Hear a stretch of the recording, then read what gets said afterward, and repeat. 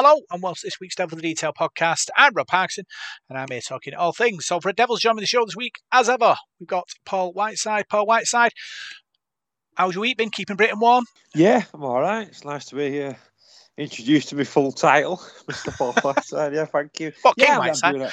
I'm doing all right, mate. Not doing too bad. Yeah, despite the good weather, we're still pretty busy and what have you. So, yeah, I'm doing all right. Worked in a church today. The church my mum and dad got married in. Met the priest, Mr. Father Saunders, I've not seen for a while.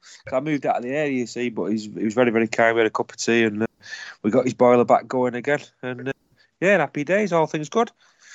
Be honest with me now, Paul. Did you ask him for a favour on Sunday? I did, yeah. Bit of divine intervention, as they say. Yeah, he said he'd say a few Hail Marys for us, and I said he might need a bit more than a few Hail Marys, Father. We'll see how we get on. Good stuff, good stuff. Also, join us on the show, we've got Paul Parkin. How's your week been, mate? Hi, lads. Tricky, let's say that. You may notice the headwear. It's not for fashion, clearly. Not a little bit under the weather. I've got a bit of a virus going on. It's been rough the last few days, but I've had a full week. It's been good since Friday out of the way, but Monday night we had the fans forum, which was good fun, and yesterday was my mum's 82nd birthday. Some of our listeners might remember my mum from the Willows.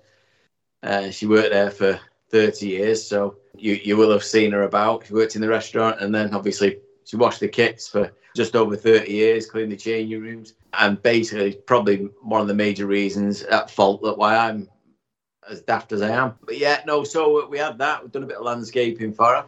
And then I get to talk to you guys tonight. So realistically, despite feeling under the weather, the week's going really well. Is there a running joke that every birthday you buy her a Salford kit? And if there isn't, why not?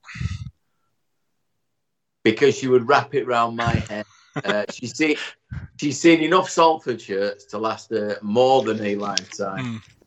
Like I say, she started watching them in 77 and went through. She's seen all types of shirts come and go. I remember, the changing rooms at the Willows were awful, weren't they, really? And they had one washing machine for years. They had to put all the kits in it. But the big, heavy, thick ones had to be put in the bath to get the mud out because it was winter, covered in mud and sand and all sorts.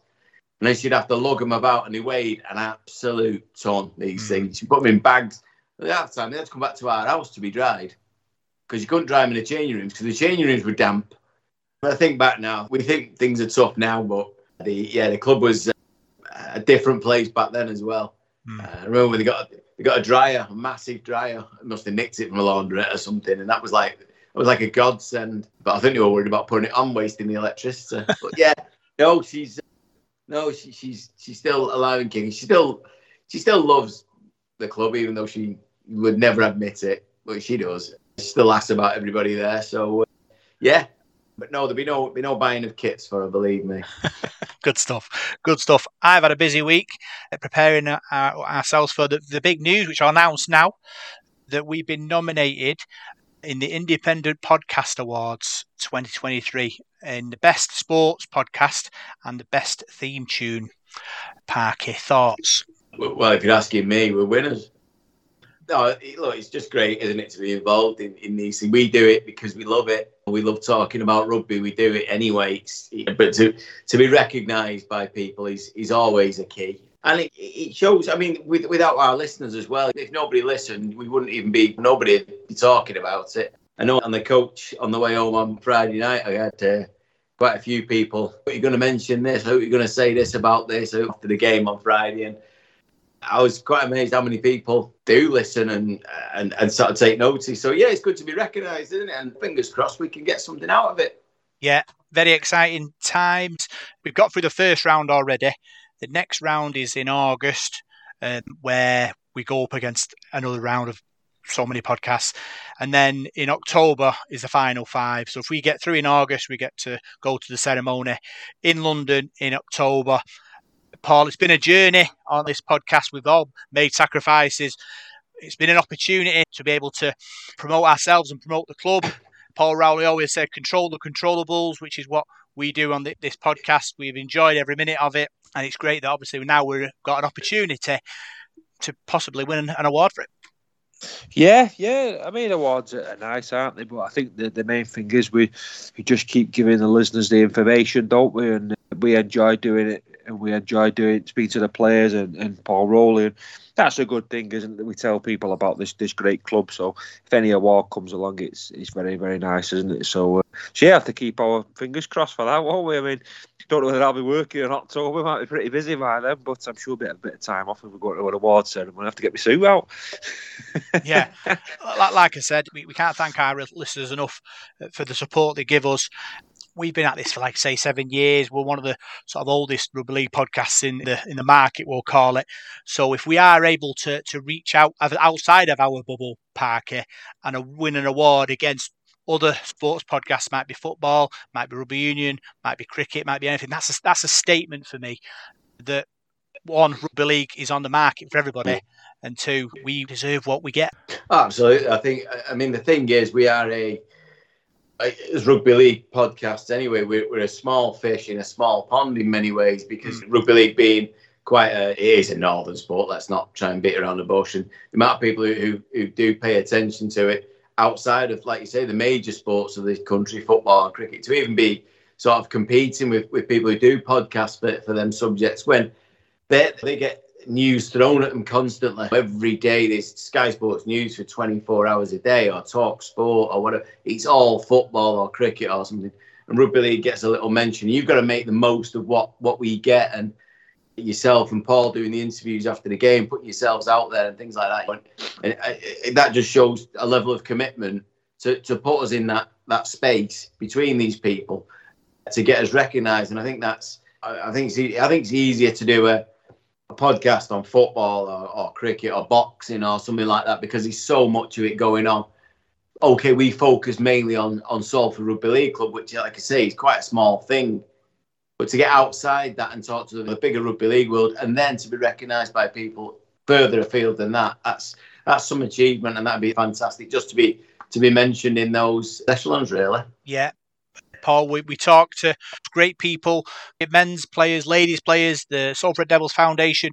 There's stories everywhere, and that's part of this podcast. We're able to reach out, so we thank them people as well for engaging with us and allowing us to tell their stories. Yeah, I think you just got to do it on your level, haven't you? I mean, that's what we've tried to do, haven't we, with the interviews and things like that.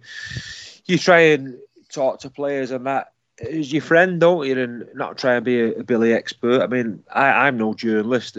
I just do central eating for a living, but I enjoy just doing bits and pieces. And if we do it on a supporter level, as like a layperson, what we are really, I mean, I think people appreciate that, don't they? You're just doing it as your hobby sort of thing. So I've really enjoyed doing it and learned a few things along the way. So yeah, I think it'd be nice to get recognised, but I think get recognised represent our listeners as well, because that's what we're doing it for, aren't we? So any awards we go for, it'd be to represent them as well, wouldn't it? So can't do it without them. So and their support. Yeah, like I said, big thanks for all your support, and we'll keep you informed about the results of the awards. So let's move on now. Let's look back, to the Wakefield defeat, all the big news stories coming out of the Salford Devils, and then we'll preview the Leeds game on Sunday.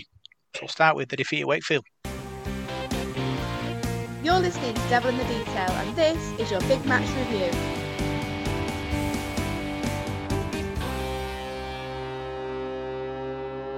So Salford Devils travelled to Wakefield on Friday night and went down to defeat 32 points to 6 Parker.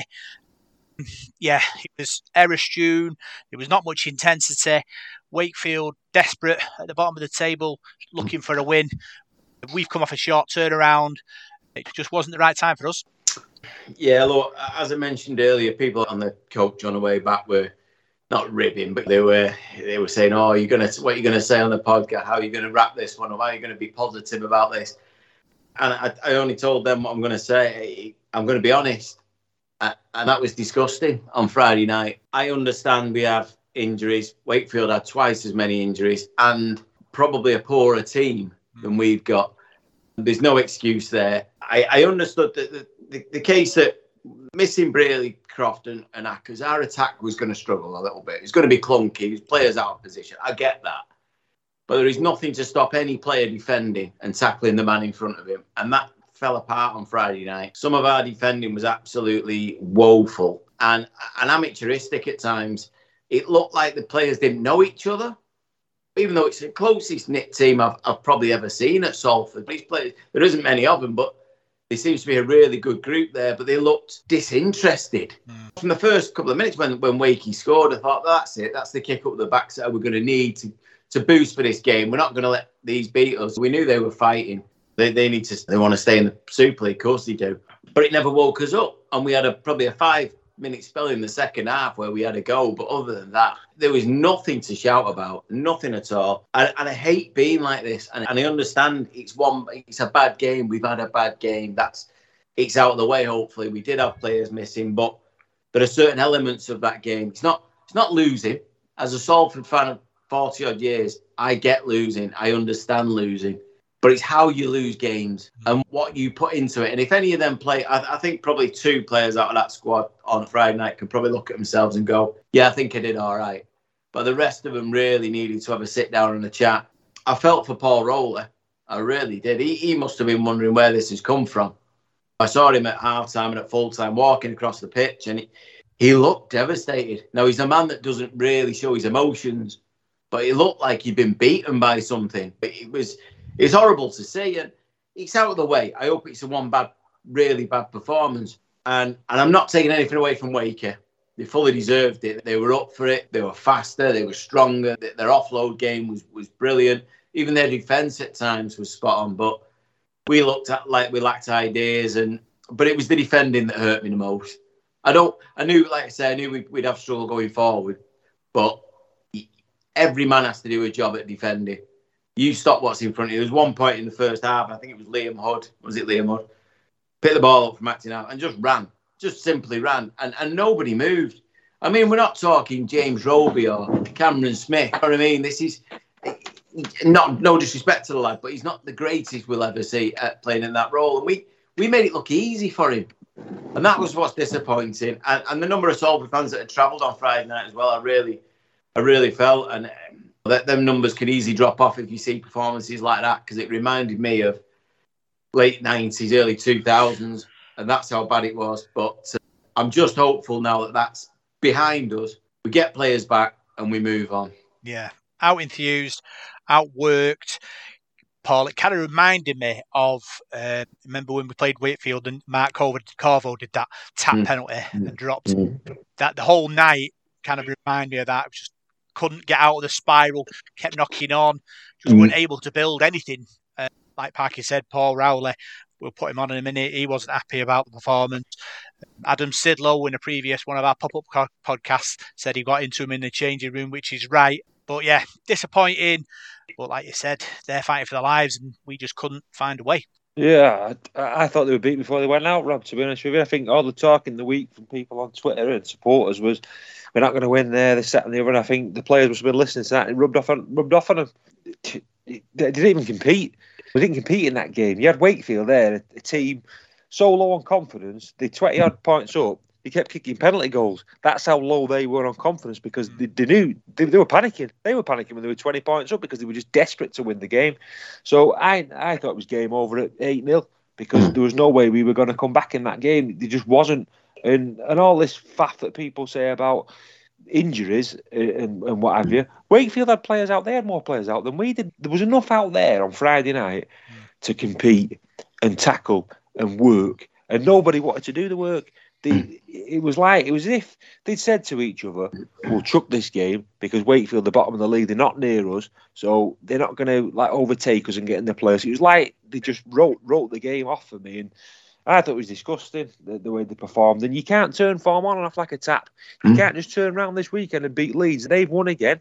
They're sort of climbing up. I think they're 4 points behind us now, or 2 points behind. They're right near us. So it was really disappointing because, like I was saying to my dad and James Oskey, who come with me in the van, we was churning on all the way home about it and saying, you get the same 2 points for beating Leeds as what you get for Wakefield. So that 2 points would have been massive for us winning there.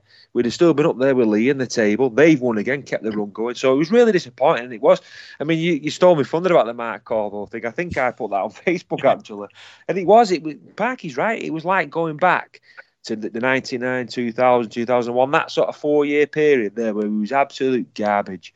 And it was funny in a way because I was talking to someone in the crowd and I don't think he'd had days like that before, and this lad in front of me, and he was going on as if we should get our money back and all this rubbish that people say. And I thought, blimey, if us guys would have had money back for the amount of times we've seen stuff like that, to pay your mortgage off. So, no, it was disappointing. It really was. Sometimes you get those games or you get those nights in seasons and things don't come off. Nothing came off for us, did it? Let's have it right. So, but no, like Parky said, I agree with him. You can have all players missing and your attack will be clunky and all this, but you can still put the work in and work hard and make the tackles, and they didn't for me. We dropped off too much, and Wakefield won at a canter, and that's not acceptable. Yeah, I was worried about you, Paul. I didn't see you at the game, and then obviously rang you a couple of times. No answer. I was like, "Oh, where is he?" Well, no, I applied to go on the press list, but I was going to stand with our Imogen anyway, so I thought, well, I'll just try and get in the press conference after the game, but I didn't have a clue where it was. The press guy didn't get back to me at Wakefield. It was hard work, and I presumed it was in them flats behind the goals, but our Imogen was staying at my mum's on Friday night, so I had to go and get a bag from my van to give to my mum so she could go home with them. So I couldn't really hang about, really. I didn't know where it was anyway. Plus, we got stuffed, and I wanted to go home, and I was tired from work, so I didn't hang about. I just went. So yeah, sorry. Yeah, sorry, you picked the phone eventually, and I was like, oh, thank God for that. Yeah, I spoke to you on the way home, yeah. You should have come with us, to be honest, Robert. You could have actually come with us. Next time we got away game, actually come with us, because it'd save you going in your motor, but yeah, we'll sort some out in future. Definitely. Talking about Paul Rowley, here he is reacting to the defeat.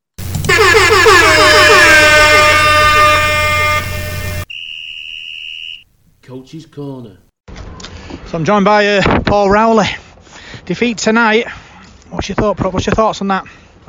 Just beating fundamentals of the game, really. It wasn't a complicated game plan. It was very simple. When you have a simple plan, obviously we've got a lot of disruptions in some key players missing. So we give them a simple plan, but that simple plan needs you to apply yourself in the right manner, and that's basically. Since I started playing this game, I was taught to run hard and tackle hard, and we didn't do that. It's as simple as that. Yeah, nothing seems to stick tonight. I suppose that's the way we play, but moments like sort of tonight sort of makes you think sort of why does it not stick all the time? It wasn't about not sticking. It was about not running hard and not tackling hard. It's as simple as that. They ran over us. We had a lot of missed tackles. It's as simple as that. So Wakefield conceded enough points, for a lot of points. So. It was never about creating magic to get round them. We wanted to go through them, but like I said before, you've got to come with the right mentality and play with the right energy and enthusiasm. We knew they would have lots of it because it was effectively their grand final, the do or die. They're on a cliff edge, so we had to match that and more some, and we didn't. Thank you. Yeah, obviously still towards the top of the table, but obviously a long week now. Try and get the boys back up again. Yeah, that's sport, isn't it? So we always get asked this question, same answer. They're a good group. We didn't really need to chat at the end of the game. It was all done at half time. But it's difficult when you start a game with the right amount of energy and enthusiasm to put it in during the game. It's you don't see many teams do that and change that sort of mentality. But I think probably we waited till about 65 minutes and King caught a kick off. And skittled a few, and then I think Reece Williams and then Cal, and effectively that was the blueprint for the game. It took them 65 minutes to bend the back and run with a bit of vigour. Yeah, no Brodie Croft, no Ryan Briley, no Andy Ackers as well. Obviously, sort of major players in our spine, really. Yeah, and Stoney as well. So we've had 4, but. It's a squad game, isn't it? And that's where we'll always come unstuck. It's not a secret. We're always on a bit of a cliff edge with squad size. We have 26 players. A couple of them are season long now, obviously, in Shane Wright and Greene, who's been out all year. So that's 24 players. It's a small rotation for keeping healthy bodies, So Chris Atkin was jabbed up before a game as well. He's not trained all week with a foot injury there. So credit to him. As always, he put in a good stint. There were some good performers out there who never let you down. Some people tried hard. Yeah. Thanks for talking to us tonight. Yeah. Chin up and we'll go again next week. Absolutely, Rob. Always. Cheers. Thank you. So that was Paul Rowley reacting to the defeat against Wakefield. Parker, disappointed. We've talked about why he was disappointed. I gave him the option about the way he plays and him not sticking, and that's why we kind of spiralled and got beat. But he was like, no, didn't bend the back enough. We got what we deserved. It's funny, we were talking about that during the game, the fact that maybe at times like that, it's just time to put the ball under your shirt and run. Don't try offload. Don't try and be clever. We're not in this game. Just don't give them the ball. Just do the simple things. I mean, that's the way it works anyway. And because Rowley ball, he's fantastic when it works. We know it is. But if it doesn't, and I think I said it earlier in the season, you could easily come up with a spanking, and we did. We didn't keep hold of the ball at any point. I mean, dropping it from kickoffs and stuff like that's embarrassing. But just in general play, it seemed like we were trying to offload every time we got the ball, and it was like, at least have a couple of drives. Don't do it on the first tackle. You're just making yourself do more work. And Paul Rowley was right as well in the same way. He won't want to change his style. That's his style, and that's how he's going to play. It's up to the players to do the work.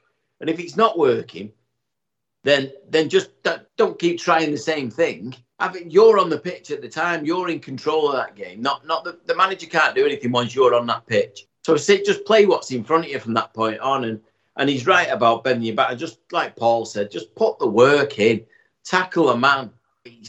That's the basics. And like I said before, I really felt for Paul because I heard a few comments about Rowley this, Rowley do that, Rowley sort this. He's never had that while he's been in charge of us. And he definitely doesn't deserve it because that on Friday night wasn't his fault. That's just purely the players not doing the job. And I said last week that this game against Wakey was pivotal to our season. I really thought it was. After 2 defeats, I thought if we could win away there with players missing, it'd set us up nicely for the rest of the season. You get a few bodies back. Now we're clinging on to this top 6. I think Saints are still behind us, or even if they're ahead, but they've got a game in hand anyway. So they'll stretch away. So now we're looking down, and we shouldn't be after the season we've had so far. So it was a massively disappointing game. And Paul Rowley, like I say, he must have been pulling his hair out when he got home Friday thinking, what have I just seen? That's not the team I coach. That's not the team he sees every day in training. And he said himself that, like you said earlier, and Paul said, the players we had on that pitch were good enough, not just to compete in that game, to win that game. And they just didn't do anything to merit that. Yeah, talked about making a simple plan and it just didn't work, Paul. And I suppose that's frustration on him because obviously, like we said, short turnaround, no spine. It's going to affect what he thinks he can make this team produce, doesn't it? So it would have been obviously a bit of a sickener for him, but got to bounce back. Yeah, that's right. You've got to bounce back. You've got to put that work in. And at the end of the day, that's your job. And as a professional rugby league player, your job is to go out there and tackle. If I got to my job and leave gas leaks everywhere, I get sacked.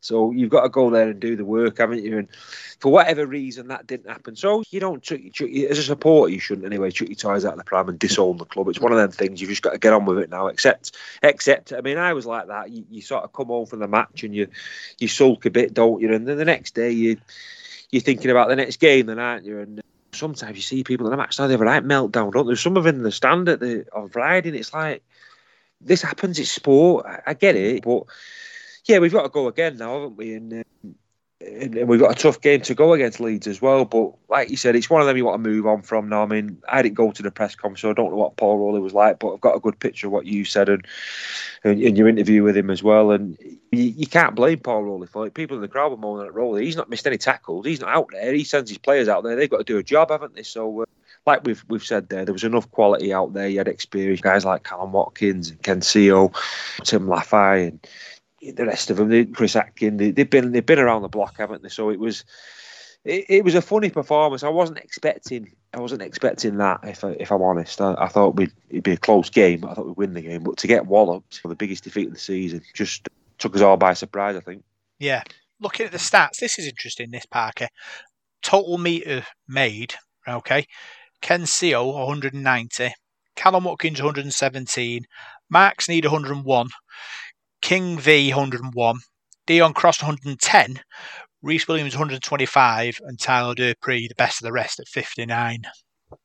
So we always say get over 100, you go in the right direction. Not this time. I think the over 100 thing has to be for the forwards, though. The backs get more space. You know what I mean? Ken Seal, fullback, when he caught the ball 30, 40 yards, start. You know what I mean? I mean, Ken was, I'm not picking Ken out, by the way. I thought he was one of the very few that came out of the game with any credit. Yeah. It's forwards. And when you say there that Cal made 100 odd, well, that doesn't surprise me because he's always doing something. And King V was up there, but the next one's 50 odd. Yeah. I mean, that's not good enough. That's nowhere near good enough. And our forwards were bullied on Friday night. Absolutely bullied. I don't know what's going on. Yes, we missed Shane Wright, who is an absolute star, but he's out for the season. That you've got to forget that. Sam Stone, who's been tremendous for us, was missed. But they're not really the meter makers, are they? It's the big men in the front row that should be doing that. And I don't know what's wrong, but we just don't have that impact on the pitch.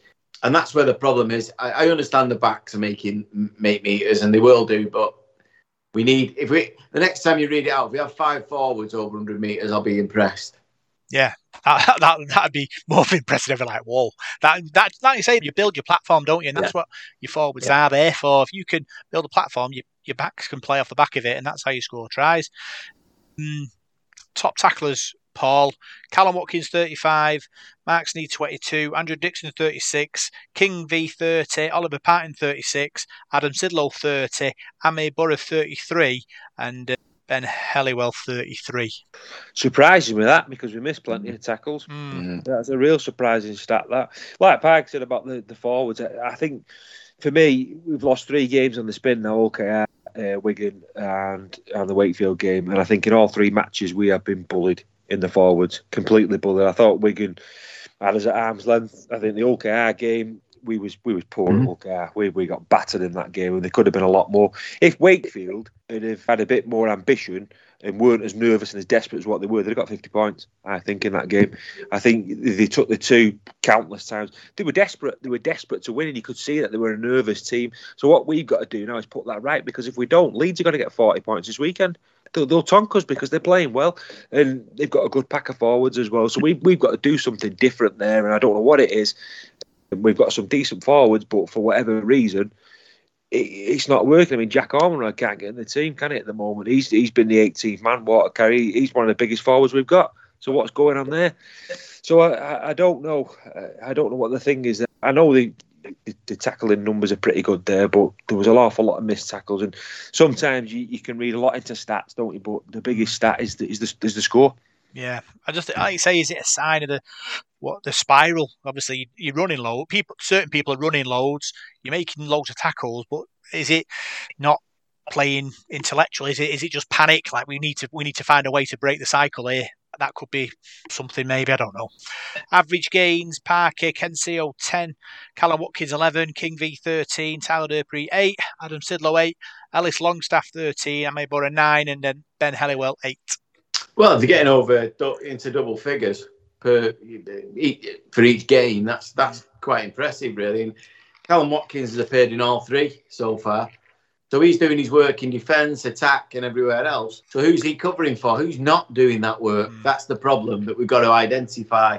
And like Paul said, they're going back to the tackling one. I'd like to see the missed tackle stats, because he's probably nearly as many as them as there was tackles made last Friday night. And I don't want to keep banging on about him being negative, but that's how bad it was. Anyone who wasn't there, who didn't see it, believe me, it was bad. But yeah, with the average gains, the forwards again, yeah. I mean, I'm slightly surprised that it's that many, because I don't remember us making any meters throughout the game. But I mean, Cal Watkins is an absolute star, and eventually you mentioned King V there getting, was it 13? I mean, that's quite impressive. But again, I didn't really notice that, I'll be honest. And then there is an anomaly here when we got Gerrard back, which is fantastic news for us. We've missed him so much. But as a club who doesn't have any props, really, why Ormonroyd isn't involved? Is there a problem with him, or is it because we need as many big men out there, or at least on the bench, to come on as we possibly can? And the other week against Wigan, I know it kind of worked in our favour when Ryan Braley got injured, but we're going with like Costello on the bench, and I'm not sure what that offers when you've got a centre on the bench, when you realistically you want a prop second row or somebody like that. So it'd be interesting to find out what's going on there with Jack, because people keep telling me how good he is. Personally, I think he's had a much lesser season than he had the back end of last season. Much lesser. But he is a unit, and we need that in the team. So be interesting to get to the bottom of that one.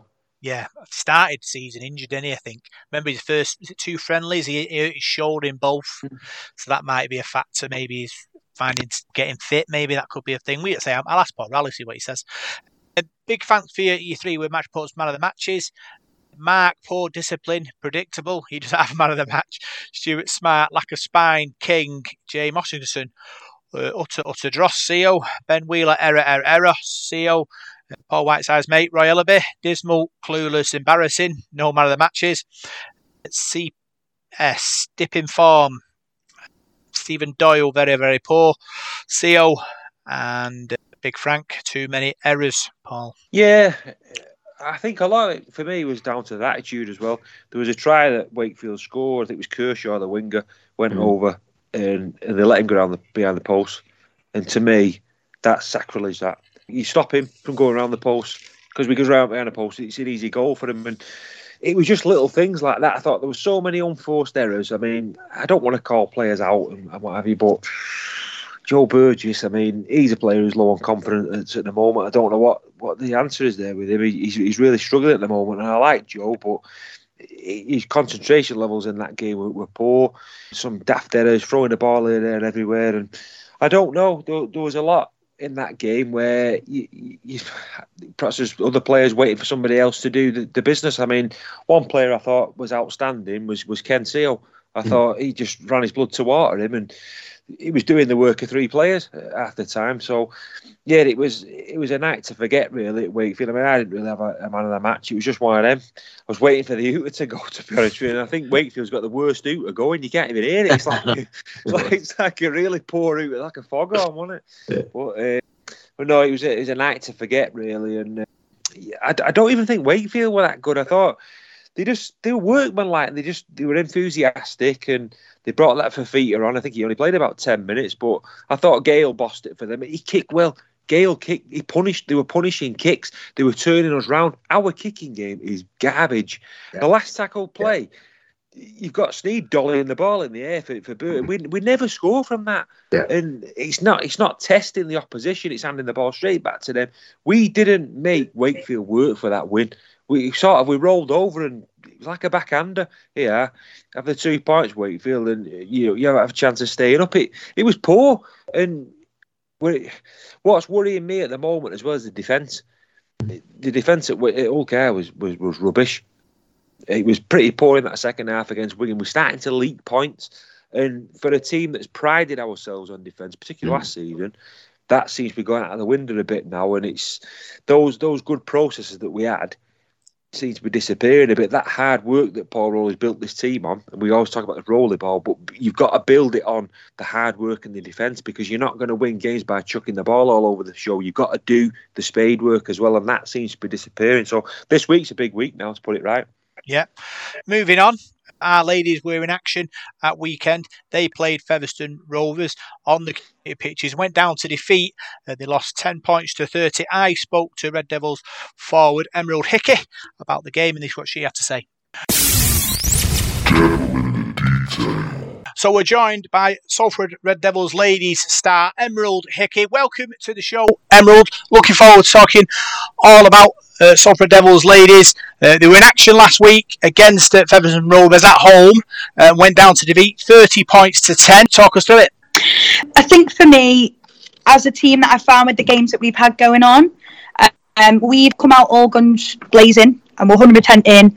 And, you know, the heart's always there, but sometimes it doesn't always come together. And I think that's kind of what happened with this game. In my eyes, we are equal to them. And if not, we could be better than them if we aren't already. But in that game in particular, I think we came out with our hearts, but we just didn't leave it on the pitch in that first half. You know, it just didn't seem to glue. It didn't seem to come together the way it did in the second half. Like the second half, it was so equally weighted.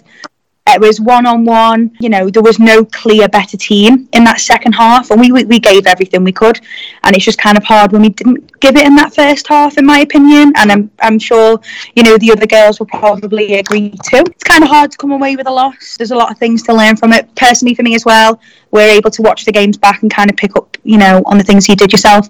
And then for the team on whole, it's always good to get a game, and even if it is a loss, to learn from it, and then we'll take it to them when we play at their home. Yeah, it was. They raced into a 20-0 lead early on, but I've watched the game back. I don't think it was sort of a 20-0 sort of game for me. You were just caught with a bit of two sucker punch tries in the back end of that sort of first 25 minutes, which, you know, when you're playing against sort of Super League sides, that can happen, can't it? It's 100%. They worked us a little bit in that first half.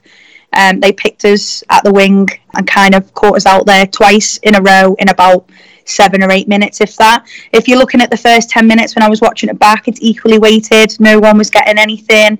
It was well played, and they just kind of caught us in a bad moment, and we didn't play off that the way we should have. I think the good thing about our girls and our team is no matter what the score is, we're still coming out. We're still fighting for every try and every point, and that's what's amazing about this team. But in that game in particular, we let them get on top of us when we shouldn't have, because they ain't any better than us, and we definitely showed that in the second half, that we could, you know, step up, show out, and give a good game for obviously the crowd and for Salford.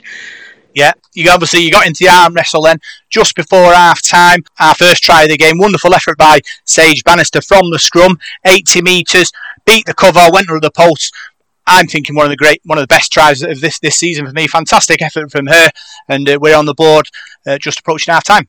Yeah, that was absolutely unreal. I have to be honest, I was on the bench then, and it's kind of hard when you're on the bench because it was quite far away from us, and I did think for a second that full back was just going to grab her, but Sage, who's absolutely unreal, like myself, she's come in from Union, you know, hadn't even seen a game of league, and Salford have took them under their wings, and has absolutely kind of mothered that ability to play some really good rugby. And she is, you know, the kind of emphasis of what it means to come from a Union and be an unreal league player, and that's something that I look up towards. And I think she is someone that everyone in the league needs to be keeping an eye out, because she is absolutely unreal. Defensively, she's a beast, and once she's got that ball in hand as well, you ain't catching her at all. Yeah, she's a real finisher. You could tell. I could always think when you're watching wingers and centres who score tries, when they hit a gap, they're not looking. They just know where to run, and you could sense that. Like say, Featherstone came across, but total pace, burnt them on the outside. Wonderful try. We went in 26-6 down at half time. What was the changing room like? Was obviously Chris Bates not happy. To be honest, give Chris his due. He doesn't come in there like many coaches I've had in the past playing Union and stuff, and they don't come at you. He doesn't come at you the way a lot of them coaches do.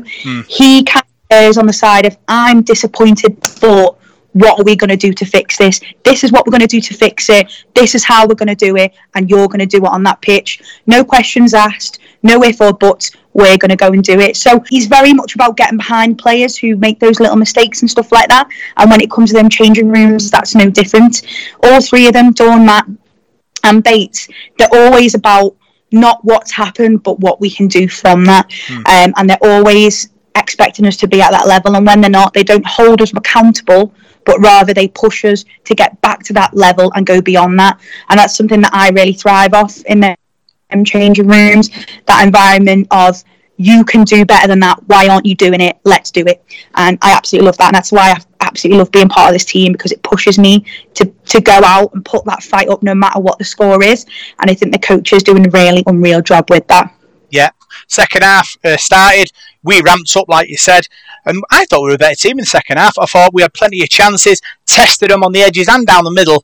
Like you said, they had a head start. But we went for them in that second half. Yeah, 100%. Like I said, that second half, no team was better than the other. And I think if anyone was, it was definitely us. We got into their heads a little bit. They didn't like it. They thought, going into that second half, we've got this. They're going to, take a step back, take the loss. And I'm telling you, we absolutely weren't. We went out all guns blazing. Every defensive line, we were pushing up. Every ball we wanted. And I think it went to show when we got them two scrums. And And as a forward pack, we turned around to each other like, yeah, we're going to push. And twice on their try line, we forced mistakes. Yep. And it got in their head so much. They were getting so aggy. And I think we really started to manipulate the game and play our game and make them play to our level. And I think that's what changed that second half. We had our hearts on our sleeves, but we forced them to play our game. Yeah, we obviously pushed pressure on them. Brogan Evans went close. Lovely kick by Louise Fellenham, picked up by Alex Simpson, who crashed over in the corner. 26-10 with about 15 minutes to go. And at that point, we were all over him. We had chances. Darcy Price went on a rampaging run. Lauren Ellison nearly went over in the corner as well. Steph Grader tried disallowed. If you kind of add all them up, it's a closer game than the scoreboard suggests. I think even them, there was more opportunities than that. They just caught us off. There was a moment, I'm trying to think who it was, who pretty much took the ball over the try line and put the ball down, and it was all just knocked on, other than the one that Vicky did. So there were so many opportunities there and so many moments that tries could have come or should have come or did come that they never had in that second half. Where as soon as they got down in our half, they either, unfortunately, got the try or never made it down there. And I think, for me, that's a testament to the team that we are and what we can be. And we are a team that people should keep an eye out for, and especially when it comes into them last, minutes, 10, 20 minutes of the game, because we ain't stepping back. We're going to keep pushing, and we're going to go for every try. Yeah. So 1-2, lost 2 at the moment in Super League. Obviously, you've got a good side there. You've come in and shown some sort of good form as well. Obviously, you must be looking forward to the rest of the season. You know what? Coming into League has been an absolutely unreal experience. And it's not just coming into League, it's coming into Super League. And that kind of step up for me. When I look at the teams we're about to play or the players we're about to play against, I don't think about them. I just think about us and what we can achieve and how confident I am in what we can do. I'm excited to play against Barrow this weekend. I've got someone I know in the team who I've never played against or with before, which is quite cool. So I'm excited to play against her because she's a really good contender. Her name's Emily. And then moving forward to other games in the season, there's teams and players we played against in Castleford. We absolutely brought it to them at their home ground, and I absolutely cannot wait until they come to us and we absolutely batter them in front of a massive crowd. I'm so excited for that, and I think any team, wherever they are in the league, whether they've been there a while or they've just come up like we have, anyone's for the taking. Any win can be a win, and I'm telling you now, Salford won it. So that was Emerald Hickey talking to myself, Parky, about the defeat against Featherstone Rovers. Obviously disappointed with the result. She says that they worked hard and matched Featherstone in many departments throughout the game, but unfortunately went down to defeat. Yeah, speaking to Vicky Kinney and Helena Walker on Monday night, they both sort of admitted that we're struggling to start games at the moment, and it's the same in any. It doesn't matter what level you're playing at. If you give teams a start, you're always going to struggle. Featherstone are a team that's been around for a while. The women's team, they've got some really good talent in there. And we just let them off the hook again. We've let them get out the starting blocks before us. But like they explained, that we still got players there who are playing the first couple of games of rugby league. They come from rugby union. They cross over. Getting used to everything about the game is different. The tackling style, obviously, in rugby union as well, they've got a trial of how high you can tackle now and all that kind of.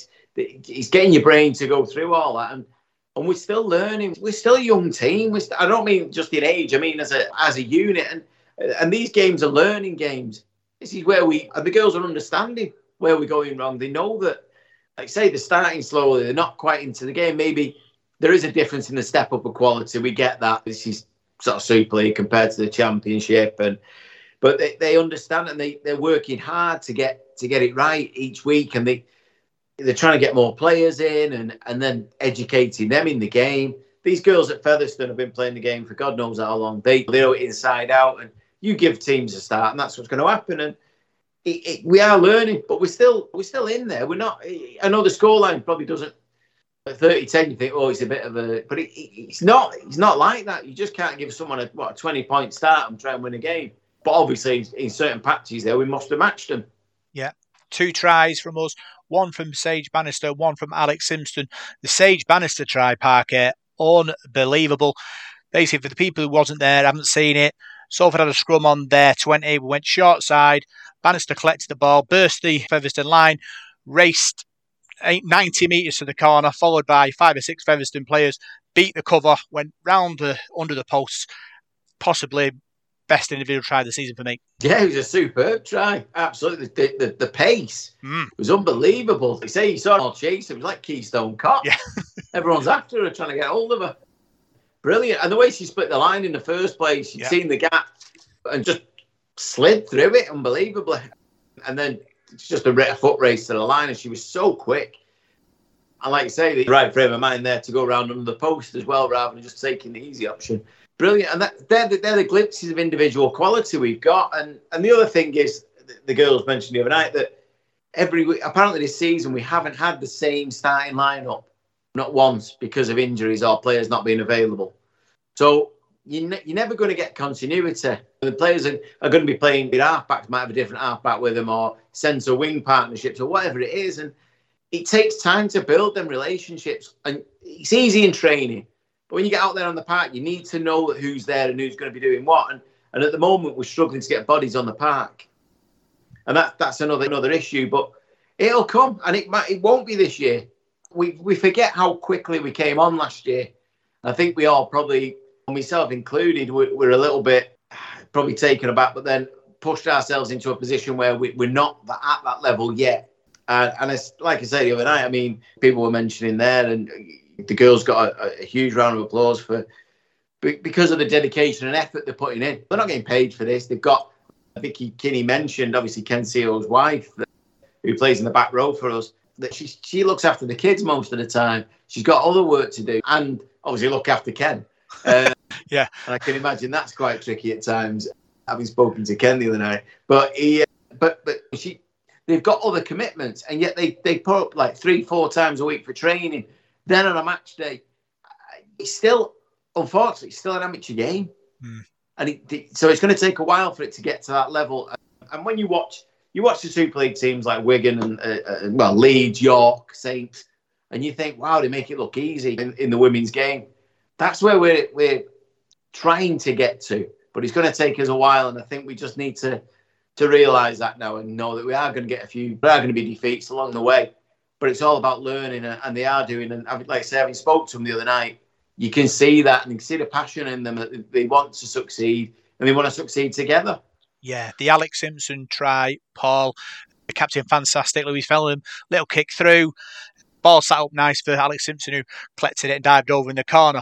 But like for that 15 minutes at the end, it was like the Alamo. We sat on their line and we really tested them. And obviously, like we said, the first 20 minutes and the lead that Featherstone built, they needed it at the back end. Yeah, clinging on, I think, a bit there, weren't they, Featherstone? But they'd done a bit of good work to get into that lead. But I think the Salford ladies show that we've got the quality. Some of the tries that they're scoring, like we've said before, it's a difficult step up as well. And you can't always just go from where you were last season and straight in and dominate at that level. You've got to work at things, haven't you? It's not the end of the world. So they're just going to keep getting better and better. And I'm sure they will. They're showing some good signs there, aren't they? So, as you said, I think as things go on, they'll be in a better place next season. Yeah. So that's our look back at both matches this weekend. And now we'll look and see what's happening in the World Rugby League and Salford Devils.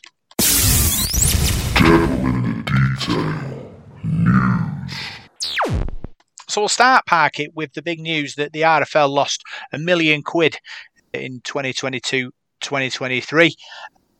Payments for the clubs have been reduced. Positive is the participation levels are up, which is great, but still a massive chunk in everyone's finances. Well, I know we'll come on to it shortly as well, but it doesn't surprise me. It really doesn't. I know we hosted a World Cup, which is also, I don't know what accounts that's going to come out of at what point. And like I say, participation is up. Because, I mean, you look at our club alone. We've gone from having just a first team to having a reserves, a women's team, PDRL, LDRL, wheelchair, whatever. So if that's going on across the board at professional level, what's going on with the amateurs and all that? So, yeah, that's fantastic news. And we all know that rugby league's a brilliant game, whether you're playing or watching it. I don't think there's any sport like it. And yes, I am biased, but I don't care. But the way the RFL is run is still like an old committee at a conservative club or something, or working men's club. It's still old boys doing silly things and making silly decisions. There are so many ways they could have saved money and don't. And yet this is for an organisation that doesn't do much to promote the sport as far as I'm concerned. And the main bugbear I've got, and like I say, we're going to come on to it, is getting a TV deal, getting a decent sponsorship deal. A sort of blue chip company. I don't mean a TV set. I mean, like, no disrespect, we have like Mushy Peas and things like that sponsor. It's not selling the game, and it's not going to bring in mega bucks to spread, to go to all the clubs, then down to the amateurs and everywhere else. Although the money should start at the amateurs and come up, but that's a different matter. And it makes it harder for clubs, I think, to go out and get a sponsor, because you go and ask a sponsor in the area. We've been great. We've got Selco there, a nationwide company. But you go out and ask someone and say, "We sponsor our club," or whatever, however it happens, and they go, "Well, what do we get? Where's our coverage? What are we going to make out of this?" So you pulling money in as a club is difficult, but it's got to start at the top with the RFL. And it doesn't surprise me that they've lost money. There are people working in that organisation who, for me, I probably wouldn't let work in a charity shop. Paul, how does the sport turn itself around?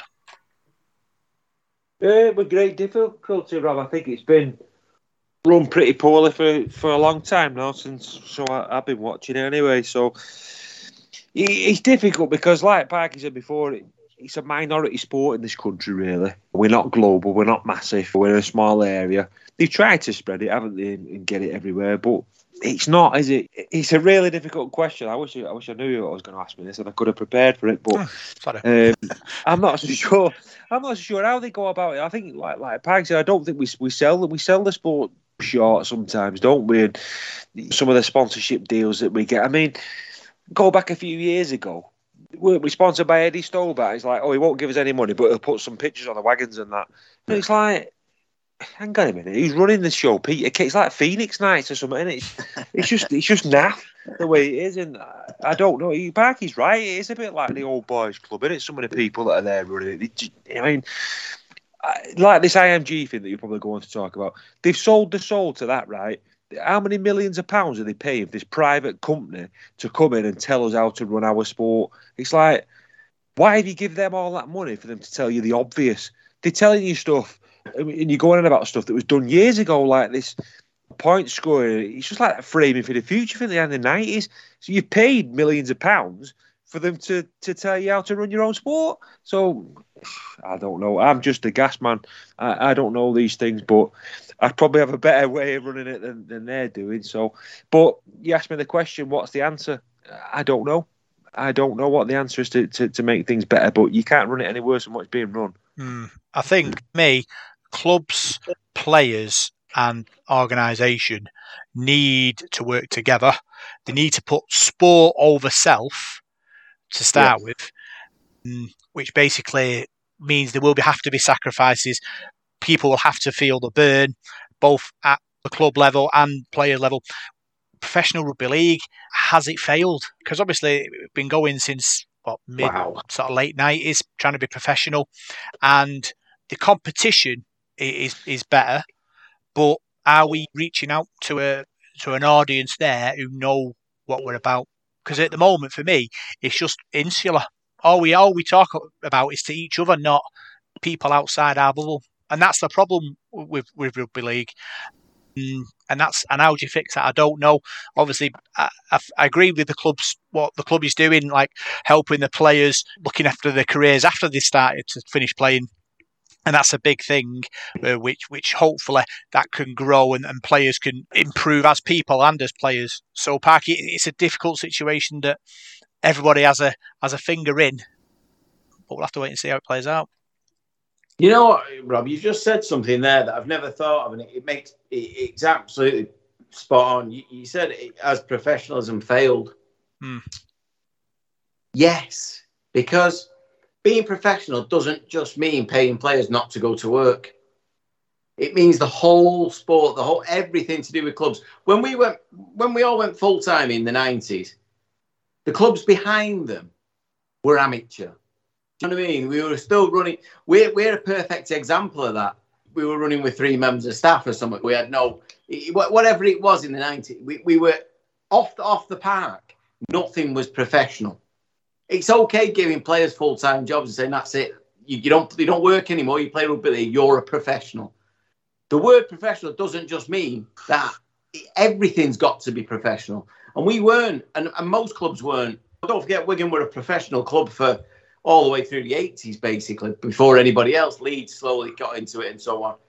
But it's what you do off the pitch that makes you professional. You know what I mean? I think, you watched it on Friday night, you could have got 17 players out of the Championship to put in a performance like that. So that wasn't professional, but that's a different matter. But you've made a very good point, and no, the sport isn't professional enough. It still isn't, I don't think. But that comes from the very top, from the RFL down. And that was never put in place at the time. And like Paul said about framing the future, that was the opportunity back then with Maurice Lindsay and people like that. And it got poo-pooed a little bit, didn't it? And sort of, we don't want this, we don't want that. I think the idea was right, but it's all about the clubs not looking after self-interest at that time, going, if this changes now, we can't keep up, we can't be part of that, so we won't get involved, which isn't good for the sport. And there's another point to that. You're going about us losing money. I know it's Super League and it's separate to the RFL, but I'd like to see the figures come out for the Magic weekend as to how much it costs and how much we actually make. Is it worth it? Now, the thing is with rugby league, and you said it yourself, it is it is insular. And you say anything negative about rugby league to another rugby league person, and you're wrong. Rather than, you can't question the sport. You can't question anything. Oh, you're just being negative. Somebody says, I don't think the expansion has worked in these places. Oh, you're one of them that's just, you're a flat capper. You don't want it to move. Of course we do. Everybody, I want the whole country play. I want the whole world playing rugby league. But it's got to be done right. You don't just drop a team in a place and say, there you go, there's your team. What's behind it? Who's their rival? And that's what rugby league has done wrong for years.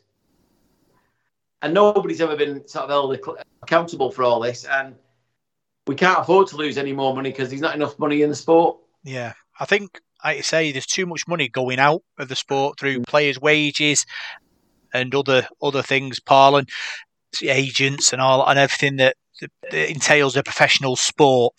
And it's difficult. Players, it's only a short career in it. They'll want to have a nest egg when they retire or when they go on to other things. So I understand why the players would want to get as big a wage as you can. But like I said before, are you killing the sport? Because the sport hasn't got the infrastructure, like Parky said, to fund that. Do you know what? One of the massive faults with rugby league is what I've noticed over the last few years is the international game, right? Your game, really, that should be the pinnacle. That's what, from that downwards, really. And to me, when it all started spiraling out of control, rugby league, when that went, you go back to the sort of the mid-80s when I first started watching, 90s, you were getting huge crowds at Old Trafford, Wembley, places like that, watching test matches against Australia. I know we don't have tests anymore because Australia can't come. That's another story. But since the Super League started and things like that, our sport has become so parochial. All these people are bothered about is Wigan and St Helens. We can't let our players go and play international rugby league because they might get injured and we need them for the Wigan Saints derby. And that is what people have got. They're only interested in their own team now. They're not bothered about the international game and test matches and things like that. And that's the way we've gone. And that is why rugby union has completely took over rugby league because their international game's gone through the roof. Yeah, but rugby unions is also in a mess because I think 4 of their top flight clubs have gone bankrupt in the last 18 months. Yeah. I know that their salary cap is like 3 times ours, but still it's like, has professional sport failed, full stop? But for me, that's one of the big problems that comes with extending salary cap all the time. Yeah. The clubs who don't have it will have to try and keep up. And that puts you at major risk of going back to where we were 20, 30 years ago. Yep. So that you've got to be careful of that. Just going back to what Paul said about the international game, it's something that I asked Ken Seo on Monday night about. Obviously, he was part of that Samoan squad that had a wonderful World Cup, made the final. What a great advert for rugby league that is, that a small nation like Samoa Made a World Cup final against the mighty Australians. And I said, was he disappointed in the fact that there's no plan after that? The French World Cup looks like it's been binned because they can't afford it. What was the next step? For me, you strike while the iron's hot, and the international game was flying. And we should have said, right, in, I don't know, April, May, there's a tournament, whether it's a European tournament or whether it's whatever it is. I know we've got Tonga coming up at the end of the year. But why aren't we playing? I mean, we played France playing France at the moment is an absolute waste of time. I think French international rugby is worse than it was 20 years ago. They've not progressed at all. We put a team out last time, like Paul said, certain players weren't allowed to play. We put out a kind of B team, if you like, and absolutely hammered them. Now you come up against the Samoans or the Fijians or the Tongans or whatever, put a tournament together with them guys in, you'll see a tournament, you'll see something. Let's go again. It's exotic, it's a bit, get the international game flowing. Let France go and play Scotland, Ireland and Wales. Nothing. There's no plan. There's no idea. And Ken said he was disappointed. He sees rugby league playing for his country. As he said that whole World Cup thing was the biggest thing that happened in his career, being part of that squad. That's how players feel. But they get let down, like fans get let down by the people who organise it. And that's, again, it's going back to these people at the top. Don't just go, we'll have a World Cup, didn't we do well? Pat ourselves on the back and that's it. Go again. Get international companies involved. Then you've got money. Then you can pay players more. I've got no problem with players earning money. They deserve it. They're absolute brilliant. They're athletes. What they do week in, week out is fantastic. And they don't get paid enough in my eyes. But the sport can't afford to pay them. So you're right. Maybe professionalism has failed. Yeah. I think with rugby union, they have like autumn internationals, don't they, where I think it's like South Africa, Australia, New Zealand, all come over and play each home nation, don't they? And I think that's what we should be looking to do with the likes of Samoa and Tonga, just to give everyone a competitive game and draw the crowds in a bit of an interest. And that's what we need to do. But if we just lost £1 million, there isn't much money to fly, I know, 4 squads over the other side of the world, plus both seasons run parallel, don't they? So their team are going to miss players, aren't they, as they come flying over here? So it'd be interesting to see what happens there. Looking at Salford-centric, Paul, are we the best candidate for how a rugby league club should be run? We're well under the cap. We haven't got a big benefactor. We're community run. I saw a table of how much each club assets are worth, and we were sort of at the bottom with 300k compared to other clubs that had millions of pounds of assets you could use. And we're trying to build a club in and around the society, which is exciting. So are we sort of the benchmark what other clubs should be looking at? Sometimes I think, does it matter? I mean, all clubs are different. It's like I think Parky mentioned it last week about, I think it's a like Brentford compared to Manchester United, and rugby league seem obsessed with this. Like we've all got to be, it's like communism. We've all got to be equal and spot on. Well, it's not a word. Life doesn't work like that. Life's not. It's not. Everything's not equal, is it? Things are different, and I think sometimes rugby league don't get that, and people who run rugby league don't get that. And it's like with all this IMG stuff. I don't get a lot of it. I think it's. I don't know. It's mind blowing, isn't it? It's never going to be like that. Salford, to answer your question, I think are doing the best with what the tools they've got and the materials they've got. So if you've not got a big benefactor and loads of money, then what do? You've just got to cut your cloth accordingly, haven't you? And I think that's what the club's doing. But for the rugby league, I mean, you're never going to get every single team getting 20,000 every week and having loads and loads of money, because sport doesn't work like that, does it? Any sport's not like that. You've got Premier League football; they don't all sell out every week and have billions of pounds. It's just that's life. Yeah. Parky, thoughts? Are Salford the best model for a rugby league club? I think what we're going to find, I just want to say, by the way, Luton Town got promoted this year to the Premier League. Look at their ground, look at their crowds. Nobody's complaining about it, are they, in the Premier League? No one's saying, they shouldn't come up. So why can't Featherstone come up? You know what I mean? Why are Featherstone going to probably get blocked so they can have Bradford? It doesn't make any sense. Absolute nonsense. And that's rugby league. My pit village is better than yours. I think a lot of teams are going to find this in the not too distant future, Rob, that Huddersfield rely heavily on a man who's put his life and soul into that club. He won't be around forever. Castleford have had the same thing, benefactor. Wakefield with Michael Carter, who's done a wonderful job for him for a long time. These people are going to drift away. Then what? There aren't investors waiting out there at the moment. It's virtually impossible. We've just seen it. We've had to raise 300,000 through the fans to keep this club afloat, really, and to give us a new direction. And I think in the next few years, you'll see a lot of clubs sort of go, when they were taking the mick that Salford, they need the fans to bail them out. I think you'll see them check themselves and go, what? We might have to do what they've done. Because there isn't that man out there that's going to, or woman out there that's going to put millions in for us. So I think, yes, I think we are. We're certainly a good case study as to how it goes forward and how it works. If we're successful, I can fully imagine half the Super League clubs becoming like us, and only the mega rich, the Simon Moran's of this world and the guys at Leeds and Wigan, places like that, being an owner, just an owner. I think you'll find that that's the way rugby league will go, and possibly more sport, because there are football teams who have already done this. So we're not a bad example. Are we the perfect? We'll have to wait and see in the next 12 months when it all kicks in and how it's going to work. But I don't think it's a bad thing. I'll say that. Yeah. So we'll have to wait and see on that. Eyes are on the story to see what happens.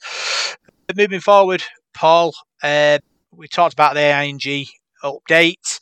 Everyone's doing the calculations how each club stack up and how we're going to keep our place in Super League. Another good story, I thought, interesting story, was the potential new TV deal, which might be taking place between Dance, the Channel 4 and Sky Sports. I've always said we need more eyes on the prize and the product of Rugby League. Them 3 channels, hopefully showing good games, will do that. Yeah, and they can't do any worse than what Sky Sports are doing, because I think their coverage is rubbish. For what I've seen this season, it's really poor. So I've loved the Channel 4 coverage. I think they've done a really good job. Really exciting when they've been on. But yeah, I think it does. I think sometimes we sell our soul to Sky, and you look the way Sky, obviously they put the money in, but it's like the way they move the games around, and you have these Thursday night games and things like that. We seem to have sold our soul to them and just a puppet for them, really. When they need a slot to fill, put Rugby League on, we'll shift them to Thursday night. So, yeah, I hope we do get a better deal. I really do, because there are a lot of channels out there now. I know that Viaplay do a good job, don't they? I think they're the old Premier Sports. I've watched a bit of the Championship games on that. So yeah, I think it does need a bit of a shake-up. And my sort of thing to the Rugby League would be, don't put all your eggs in the Sky basket. Let's just have some other channels having a bit of a say as well, and when the game should be. Yeah, the devil is always in the detail, Parquet, and obviously we don't know at the moment how much clubs are going to be paid by like the Dance and Channel 4 when they are broadcast. But it's important that the clubs are given some juice, because they obviously will lose revenue because people watch at home. Yeah, well, the thing, I mean, DAZN is boxing, isn't it, mainly? But it doesn't really have its own channel as such. It just sort of takes on for other channels, records it for other channels. But anyway, it can't do any harm having more broadcasters. Sky do have a monopoly, and for me, in the last 5-6 years, I've treated Rugby League like garbage. Absolute garbage. So we need a new direction. We need new broadcasters. And like Paul said, Channel 4 have been brilliant, but there's not enough of it. And it is free to air. So there is no money in that for anyone, really. We need more people to get involved. We'd like a bidding war between Sky and BT and somebody else. But I don't really know. We don't do that. Sky have done. This is something I've always said. It's like, if you don't want to do something, do it badly once and no one will ask you again. Now, the thing is that Sky could make a real hash of Rugby League and people go, I'm not taking over that. It's rubbish because it's not presented correctly. But then you think, well, why would Sky want to present it? Because then somebody might come in and want to buy it, and then they'll have to put their money up to keep all the rugby. So are they doing it to their own end? Do you know what I mean? Are we trapped?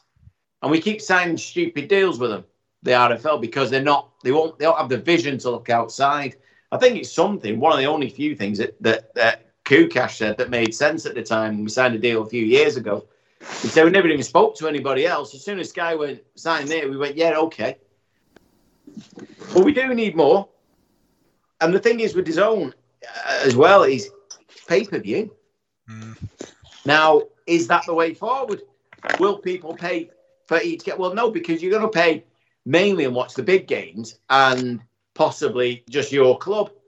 So how would you get a subscription going? I don't know how it's going to work, but I just hope we do open the doors and other people come in. There are other TV broadcasters out there. But whatever happens, by the way, it's another bugbear. The French have to be in it. Because you can't watch your team. If you don't go, you can't watch your team in France. There's no coverage, no radio coverage, no nothing. How can a professional sport do that? And yet you watch football and rugby union and everything else. It doesn't matter what it is. It's on somewhere. You'll find it. Rugby League doesn't have that. French needs its own deal. Are you Super League or not? I don't understand why you have a separate deal. You're either in or you're not.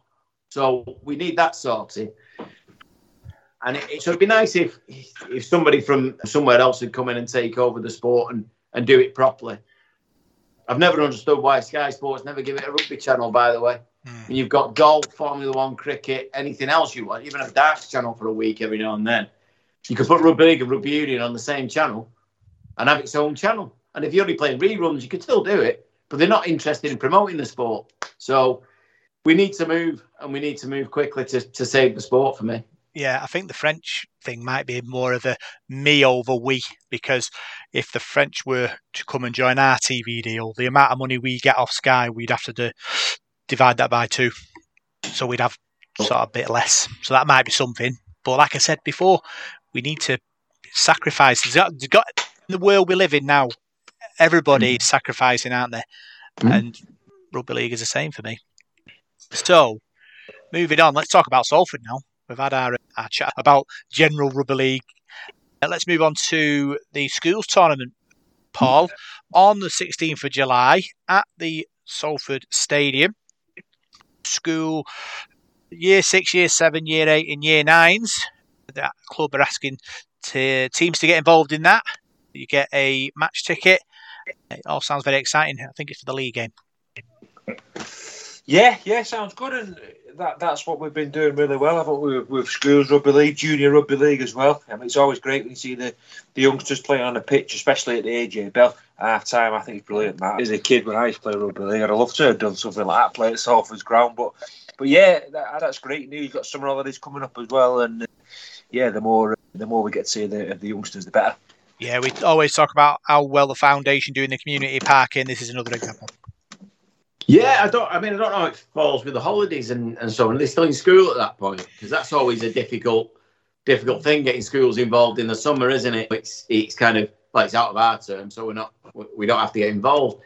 But a club, again, we can't fault them. They're trying. They get them in for the game. They can, like you say, get to play around the stadium. They get to see how it all works, and it is encouraging. I mean, schools rugby, I've mentioned God knows how many times, when I went to school, it was rubbish. It was half-hearted and nobody got involved. Not even, I mean, to be fair, not even Salford Rugby League Club were that bothered about it. You might get the odd player every now and then coming to visit your school, but that'd be it. But now the interest and the effort they put in to make sure the schools are involved. And we mentioned the other week, what was the school? St. Felix, was it? They made the national final, things like that, through help from us, and that's the way it's got to be. And if we can get the kids involved young, get them playing at school level, get them involved in local amateur clubs, they'll stay rugby league fans forever in one way or another. Or you might find the next Adrian Morley. You just don't know. Talking about Adrian Morley, he is the guest at Platinum Dining Club on Sunday when we play Leeds. You can get to hear him being interviewed, have a 2-course meal. All sounds very exciting. Paul? Yeah, I interviewed Adrian Morley a few years ago for the Supporters Trust. I went to meet him at Swinton Park Golf Club, and he was a lovely bloke. Sat outside in the sun for him for about an hour and told me about all his career in Australia. He's a very, very interesting man. Really interesting man. He's done so much in the sport. One of those players that is sort of loved in Australia. They laugh at us sometimes, the Aussies, don't they? But they don't laugh at Adrian Morley. They totally respect him, don't they? So he's a bit like that Gareth Ellis. He's the same, isn't he? He's loved over there. So yeah, he'll have some great stories. And he played for both clubs, didn't he, as well? He had a good time at Leeds Rhinos, didn't he, before got the start of his career, really, wasn't it? He started at Leeds. So yeah, it'd be good to see to see Adrian back. I saw him on Sky last week, actually, at the Warrington and Leeds game doing his summer, and he's still massive, isn't he? He really is a big bloke. You won't like a right hook off him, but yeah, I bet he's really good. Yeah, so if you're interested in that, £75 a head, Parker. If you're a part of the 1873 club, you can upgrade to that for 30 quid. Yeah, well, I mean, Adrian Morley, I've listened to several podcasts with him on, and like Paul said there, he's one of the few players, certainly from over here, that's still adored in Australia. And I think you'll find over here, I know he had a streak in him, but if you ask a rugby league fan, there aren't many players that everybody from other clubs would agree with as being a great or whatever. I think for me, the likes of Jamie Peacock and possibly like Sam Burgess and Gareth Ellis, like you say, and Adrian Morley go in that mould where you go, yeah, you were brilliant, but you played the game. You know what I mean? And you're going on about him being massive. It's quite funny because he helps coach my niece's under sevens team or whatever it is, and you want to see the guy with the kids, and he is an absolute star with him. He's brilliant. You wouldn't think you're talking to a legend of rugby league, a man who probably couldn't walk around Sydney without getting mobbed. He can walk around Eccles and not have a problem, but you see him with the kids. He's absolutely brilliant. He puts everything into it, and his lad plays for him. And by the way, we want to keep an eye on his lad. He's got a future, that kid. Him along with the two COs and a laugh at. It's not a bad team that he gets to coach. Yeah. I interviewed Adrian Morley once on a building site, Paul. Just sort of wandered past and I thought, I know you. And then he recognised me and I thought, just interview you. I can't remember what he talked about, but it was about a good 5 minutes. He had time for me as well, which was great. So, yeah, good chatter. If you can get involved in that. Other news, the 150-year film location has moved. It's been moved to Pendleton College. Same date, 22nd of July, Parker. It's going to be exciting, that. Yeah, it does. Yeah, I spoke to John Blackburn on Monday, and he told me about the change of venue. There are issues around it, but I'm really looking forward to it. I've got to get my ticket sorted. I'll have to do it tomorrow or Friday. Yeah, I'm interested to see what it is. Obviously, it's going to be along the lines of the Willows memories. But 150 years, so that'll be good. There'll be interviews with certain people and whatever. So, yeah, I'm quite looking forward to that. It should be a good night. It's going to be a few ex-players turning up and hopefully maybe a few current ones. I don't know, but it could be a good night. And like I said the other week, we don't get together that often as fans these days in terms of non-match days or anything like that. So it's a great chance to have a catch-up with people you might not see for a while and have a chat. So, yeah, it should be a good night. Yeah, very exciting. £12 a ticket. Paul, I'm hoping they'll get a big turnout.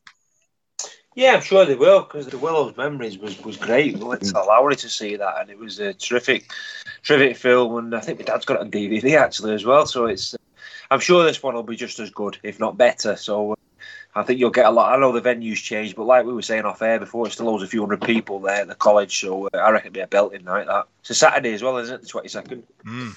Yeah.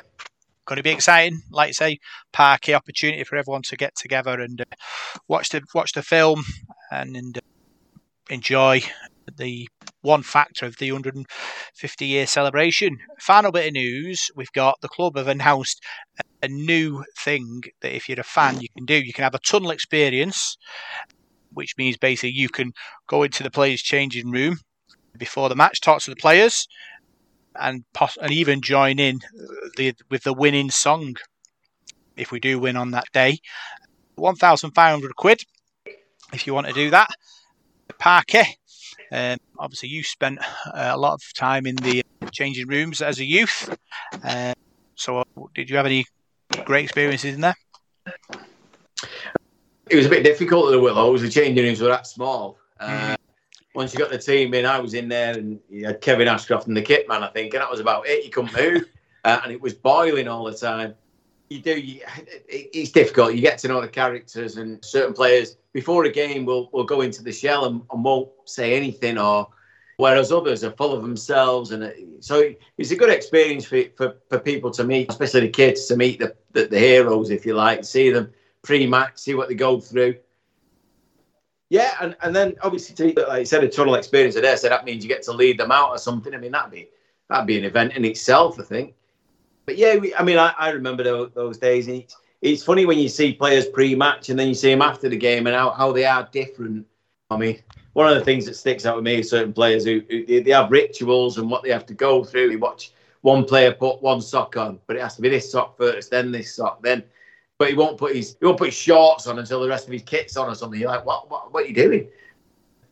And various players who suffered really badly with nerves, having to go and sort of throw up. I mean, that was always a bizarre one. I think if I'd thrown up, there's no way I'm going out there for 80 minutes. But he's like that. So it's interesting to see. So hopefully they get to see that side of things and know what players go through pre-match. It's not just the case, turn up, have a laugh, put your boots on and go and have a game. There's a lot goes on there. A lot of players getting taped up, the injuries you don't see. Players obviously these days getting injections and stuff to get them through games. It's quite eye-opening. So that could be quite good for somebody. Yeah. Paul, we spend a lot of time in the corridor, near the media room, near the dressing rooms. So my advice, if you're going to do this, is bring a big coat and a windbreak, because it's pretty harsh if you're going to stay there for a while. It's a fair old draft down there, isn't they? Yeah. No, you get to see the players. Sometimes they come out and they look like they've been in a war, don't they, the way they're walking out there? And you do see a different side of it. And I always think they look massive as well. They don't look as big on the pitch. The other week we played Wigan, that Liam Byrne walked out, and I didn't really realise how big he is. He's massive, absolutely huge. You know, some of the lads that you see. So some people you don't think are that big, and they're huge, aren't they? So yeah, if you can afford £1,500, it's a lot of money, isn't it? Like, but yeah, it should be good. Yeah, part of me thinks, Parky, though, the changing room is quite a sort of sacrificial place where the players sort of are together against the world, and I don't know how I feel about sort of dipping in and out of that, really how they'd feel about dipping in and out of it, but I suppose it's an opportunity in it for fans to get somewhere where you wouldn't normally get. Yeah, it's a tough one because, like I say, players have routines and they don't like that being upset. And if they say, oh, well, you've got to spend 5 minutes talking to this guy or do this or whatever, it's not always ideal. But, I mean, the players are obviously being told about what's happening. You would hope. And Paul Rowley's giving it the all clear. And again, after the game, it's all right if we've won and they're on a song and you can let somebody bang the drum for the team. It's when they've got beat and these fingers being pointed and things like that. You won't want to go in that changing room at that point. And then players won't want you there. Because they'll be having words with themselves or they'll be disappointed. Some players will be angry. And the last thing you want to be doing is having pleasantries for 5 minutes straight after the final hooter. So I don't know how that works, but I get what you're saying. But obviously, Paul Rowley's giving it the all clear. There must be a time thing. You can only be in there an hour before the kick-off, and then you've got to clear it off, and then you've got to wait half an hour after, or whatever it is. But it'd be nice if we could set up a kind of, I don't know if the club will take this idea, but like you lads do your interviews after the game, you could set up for the kid who's done it to have a little press conference and get a couple of players in it, ask them questions. I mean, that'd be just something to throw in. I don't know the full details of what you get for your £1,500, but I just think a little bit extra. Yeah, it'd be interesting to see what the club do about that. I remember, obviously, when we beat Wigan in the semi-final, we got to Old Trafford, their sort of press box backs onto the away changing room. You could hear all the Salford players singing, and when the club officials sort of filed into the press conference, all in tears one by one, it was like sort of really emotional. I thought this was brilliant. But went to the changing room at the Willows, I've been to the changing room at the stadium on open days, and it's all very like plain. I always thought that in our changing room there'd be like maybe a bank of computers where they've got stats where Paul Rowley can like have a big screen and he can point at the video and say, this is what you're doing wrong. Maybe they do that. Maybe they have stuff like that, which you don't want people to see. So it will be interesting to see, if you do get the opportunity to see what it is actually like in our sort of home dressing room on a match day when it's go time, Paul. The changing room will be full of sweaty shorts, socks, bottles of water all over the show and that. Yeah, it's just like a changing room, isn't it, basically? I don't think there'll be any technology out in there. They might get a pizza box if they've won the game and that, but no, like you said, I'm not in favour of that, really. I mean, the changing rooms is for the players, isn't it, really? So can you imagine if you won that thing or you paid £1,500 at Wakefield going to change rooms after the game, we got beat 32-6, you'd have loved that, wouldn't you? But no, I don't know. It's obviously an idea the club have had, but good luck to them with it. But yeah, it'd be interesting to see how it works. Yeah, in my mind, Parker, you've got a table of chicken, table of Costa coffees for rugby players to drink, Jaffa cakes, a prayer room / quiet room, because sort of players like to do that, don't they, sometimes, and like an angry room where players can go in and smash stuff to get fired up, ready for the game. That's in my head. Probably not like that in real life, but if in Rob's world, that's what it is. Listen, it was very much not like that at the Willows. It was. I mean, the changing room, like I say, wasn't big enough to swing a cat. Not that you'd ever want to swing a cat. I don't get that. Anyway, but it was obviously the sloping roof and everything. Players were too busy banging their head on girders and stuff. And then you come out and after training, you'd have a tea room at the far end of the dressing rooms. They go up there, there's 2 trestle tables with sandwiches on it, with nothing glamorous, a big canteen of tea. So I don't know what it's particularly like on a match day at the new stadium, but I don't imagine it's much different. I think it's just a case of after the match, the players have a debrief, whatever, quick shower, changed, and then go upstairs to the room upstairs and have the post-match meal. This about having banks of computers. This is Salford Rugby League. Yeah. I mean, let's not get too carried away. We'll be lucky if we've got a blackboard and some chalk. Yeah. So yeah, I mean, they will have ways. They'll have laptops and things like that these days that they can go through things. But yeah, it's definitely not going to be like a Premier League football team, is it? No, but to support my theory, when they record the victory song, it's always at the same angle. So what's behind the camera, Parker? What's behind the camera? That's the big question. That's what I want to know. Away dressing room, I'd hope it was like painted like neon yellow. So all like the players like get a bit headachy and a bit like sicky. Right. Cold showers, I'd like that. And maybe a high pitched wee noise. So everyone's like, what's that noise? Just before kick-off, so they're not. Well, you got to find an edge somewhere, haven't we, Paul? Certainly, the way you were talking there, the old change room was a bit like Buck Rodgers, 25th century, all computers and all that, and stuff beeping and going on. But yeah, you got to find your edge, haven't you, I suppose? And yeah, be a good idea that, wouldn't it, to make it as small as you can. I mean, when you see them on Sky, I mean, you don't see it as much now, but I think it's like when they have like Castleford on, and it pans on the change rooms at their ground. The away changing room looks like a box, doesn't it? I mean, the home change room's not like the Hilton, is it? But the away change rooms is like it's terrible. I wonder what it's like at Wakefield. I mean, their grounds are a funny ground. They're just going back to last Friday. I mean, if you're a bit unsteady on your feet there on that terrace, you're falling all over the shoulders, like rusty scaffolding everywhere and all sorts. But good luck to the new stands coming on a storm. Yeah. So that's all the news, and now we'll look forward to this week's games. It's time for the Devil in the Details Big Match Preview.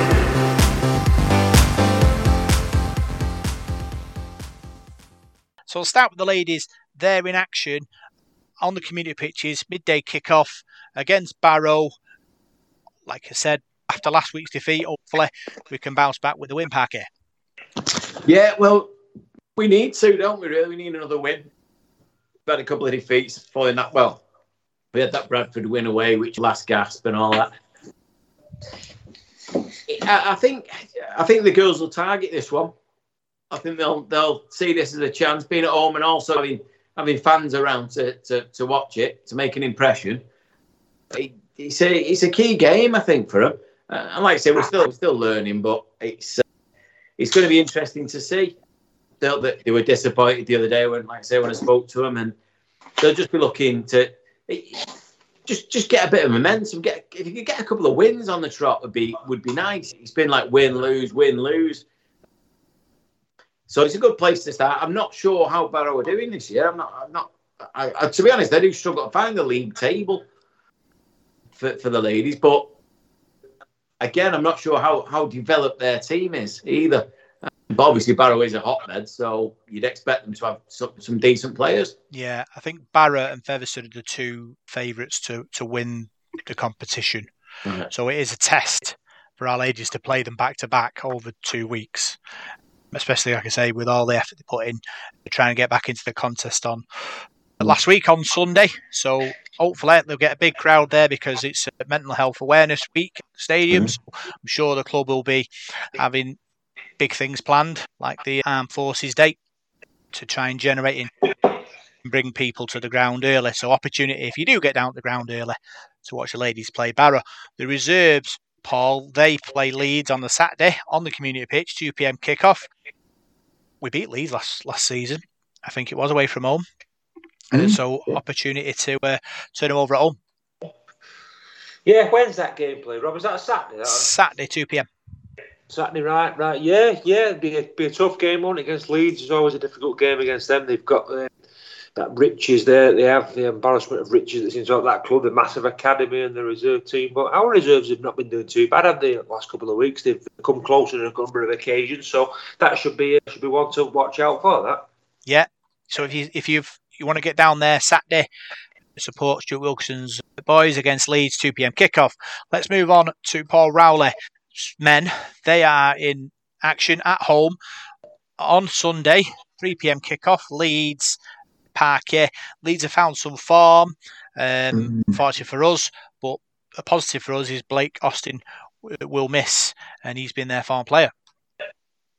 Yeah, I've been a critic of Blake Austin for a long time, to be honest. I remember he was at Canberra and he looked a really, really good player, and then he arrived at Warrington and there was this big song and dance about him, and then the first time he came up against Jackson Hastings just played him completely off the park. It was like night and day between the two of them. And I think I've always found him a little bit overrated. But then the last 2 or 3 times I've watched him, I thought he looks like the player that he was at Canberra, making these strong runs, opening up gaps. He's a big lad for a half-back as well.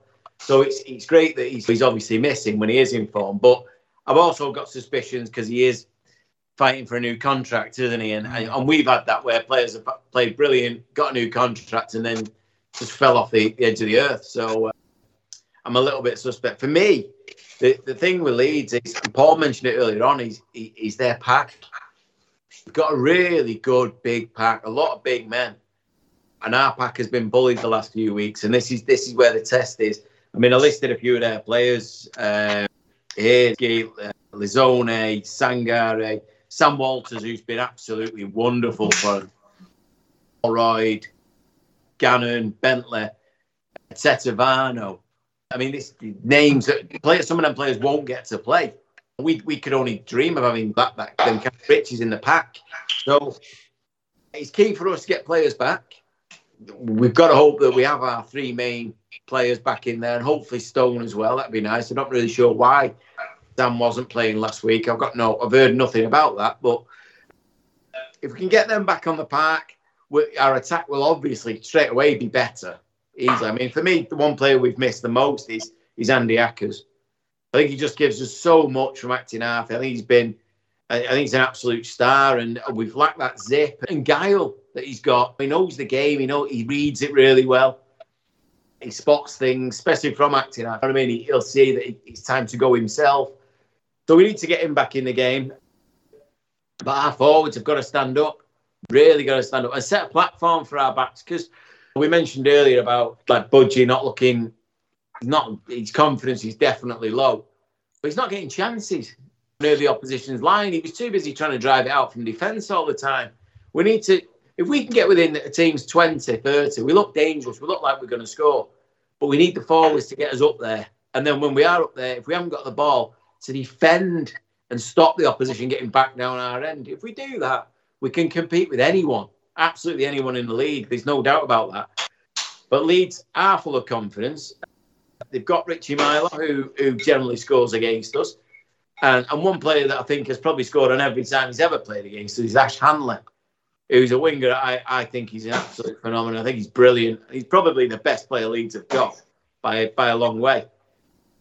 And he's kind of stifled a little bit with the England opportunities because we've got Makinson, Johnston, Tom Davies, Ashton at Warrington. We've got a glut of wingers at the moment, but he's superb, a really good player, really dangerous.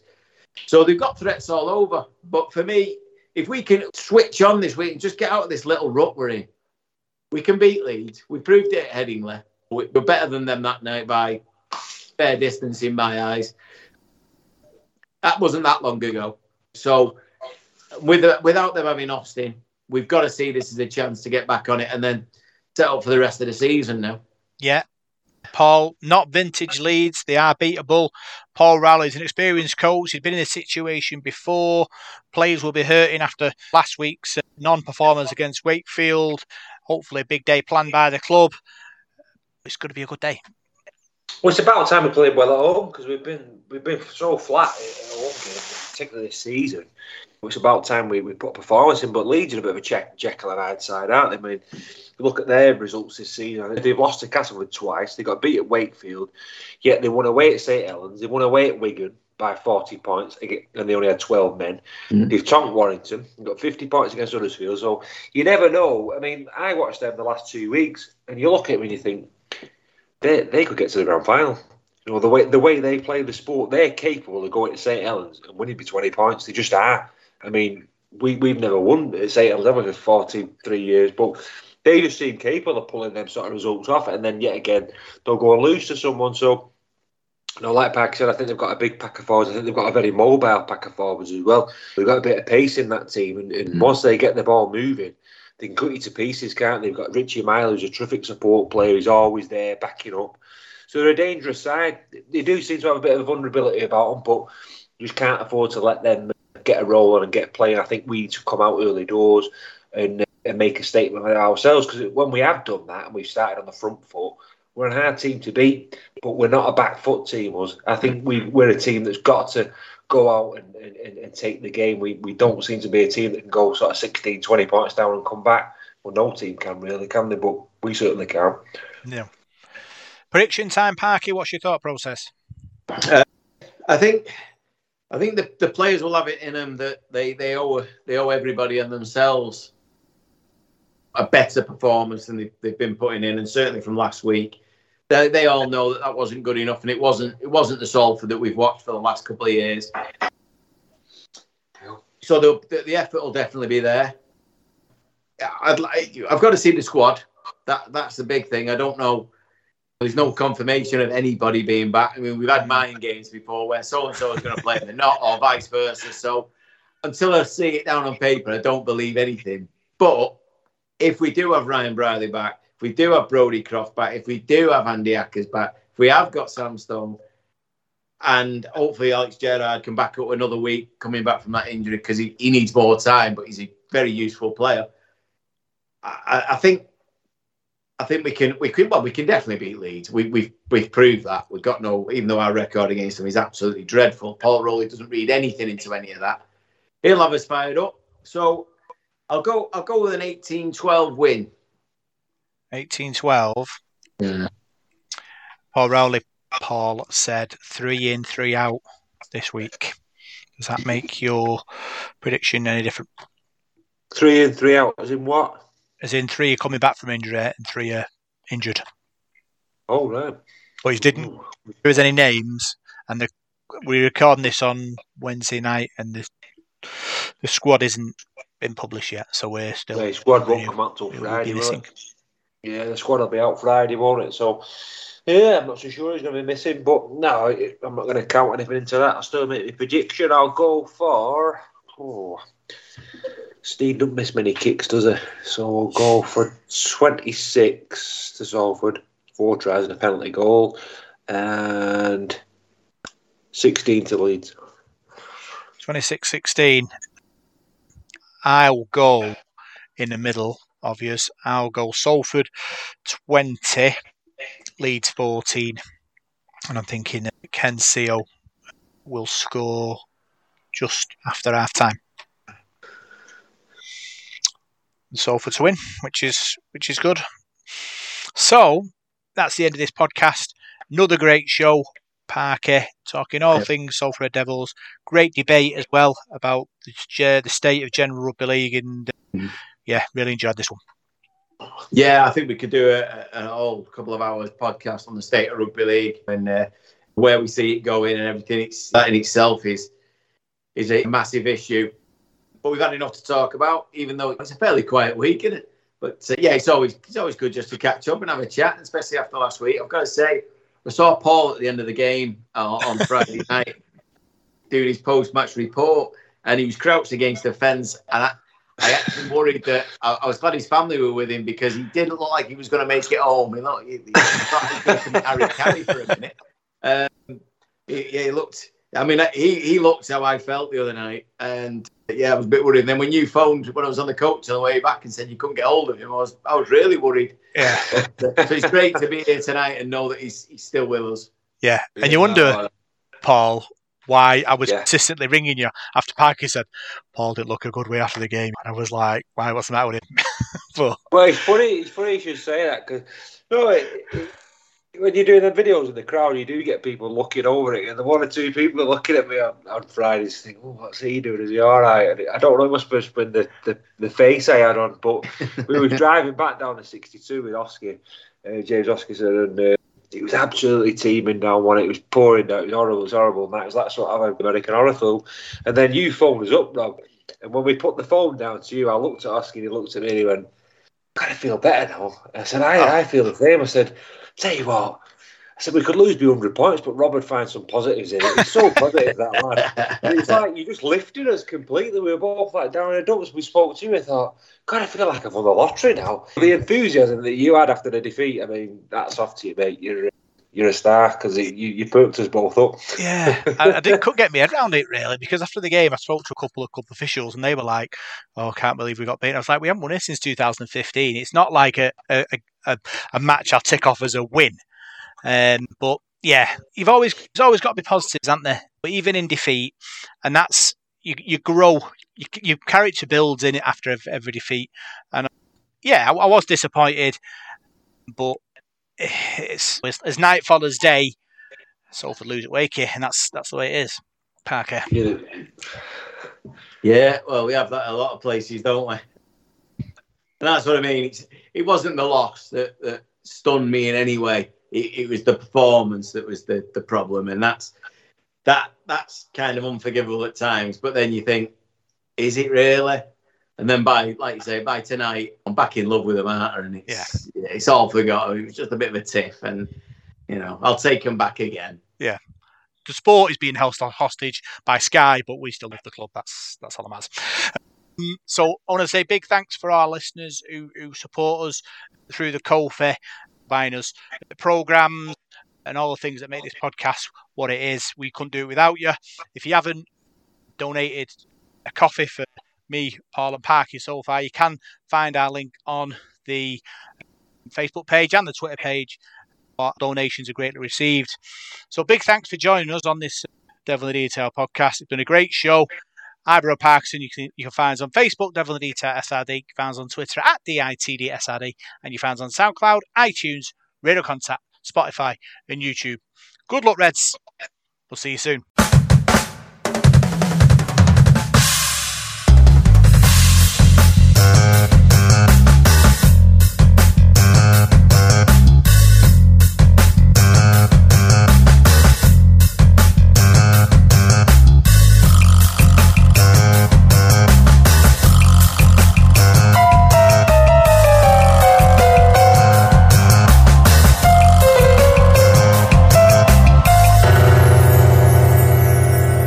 Devil in the detail.